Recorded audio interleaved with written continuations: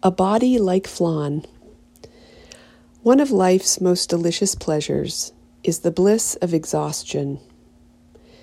The full body feeling of weakness and its attendant slowness that happens after a full day on the slopes. This delectable treat is best served by a fire, in après-ski attire, hands clutching a well-earned glass of wine, and a fondue fork at the ready.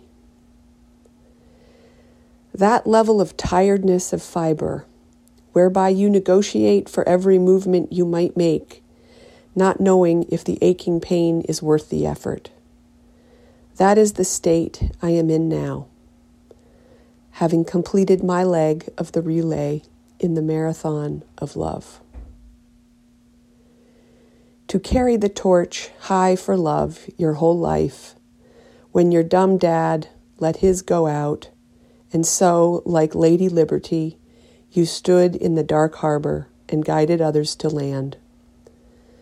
Like that lady there, with her arm up all these years, imagine how tired her arm would feel if she laid down the torch and let her arm fall by her side after 137 years. This is the type of tuckered out I'm talking about. To lay back in bed and sigh like I'm in Lamaze, full body breathing, all the effort my corpus can muster.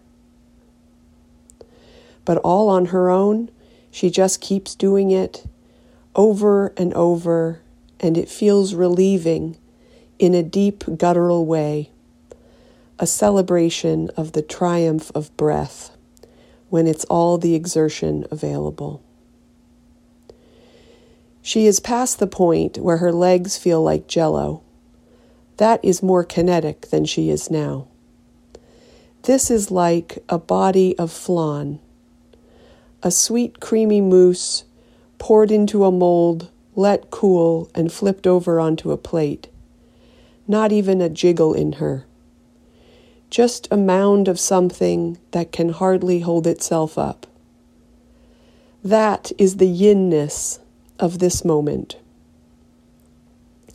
From the plate here, nowhere to go but with my eyes, which notice a feeling like a corset worn so long I have no memory of a time without it.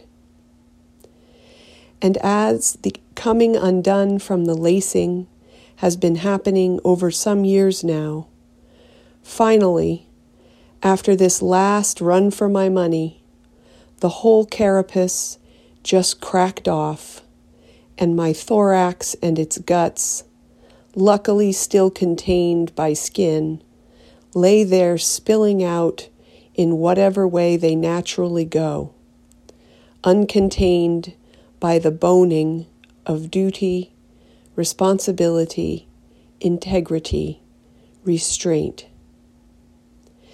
And the height I had from remaining upright and rising high above adversity, I've lost that few inches of stature, and so, like a caterpillar, all gushy, I am just hitting the ground, naked for the first time in my life. During this last hurricane season, when the waves were crashing and I was clinging to whichever buoy or buoy seemed most likely to keep me above water, my arms grew so tired from clutching that I needed help prying myself off it once the waves died down and it was safe to swim away. My bedraggled countenance, a most unalluring siren sight to be calling a man to her in such a condition. Such is the horror she saw in the mirror, her desperate vulnerability, both terrifying and courageous. But taking in her image in her tattered state has taken a toll, and this is the tiredness I'm talking about. From my bed, looking up at the odd ant on my ceiling, I see now, with nothing else to look at but myself, that I have been like a 10-armed goddess, shoring up holes in the Hoover Dam, and then, once the torrential floods came rushing downstream, she felt the bellowing crack of the last straws before the breach happened, and the wall of water engulfed her tumbling, and after navigating harrowing passage past this boulder and that, she has been deposited atop a rock, high enough above the riverbed to feel safe, and she lays panting, and only then does it begin to sink in just how little ATP she has left to power any of her mitochondria. And she hopes her spirit will get the message and Amazon order her some more stat. Hopefully they can make a Sunday delivery.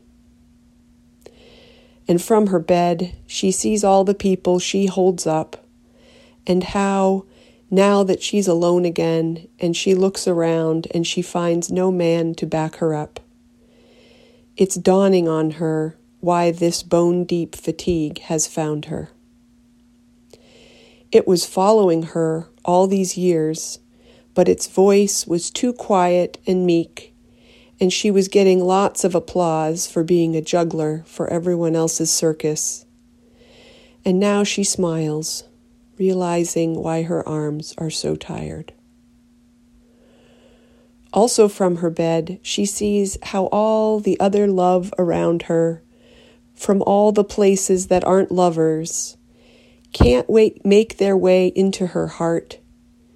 They are like futile spermies bumping into a closed-off circumference, trying to get into an egg already fertilized by heartbreak and cynicism. So there is a pleasure in this, you see. The puzzle pieces are fitting in place, how I got here, and now, what will I choose to pick up again once I regain my strength?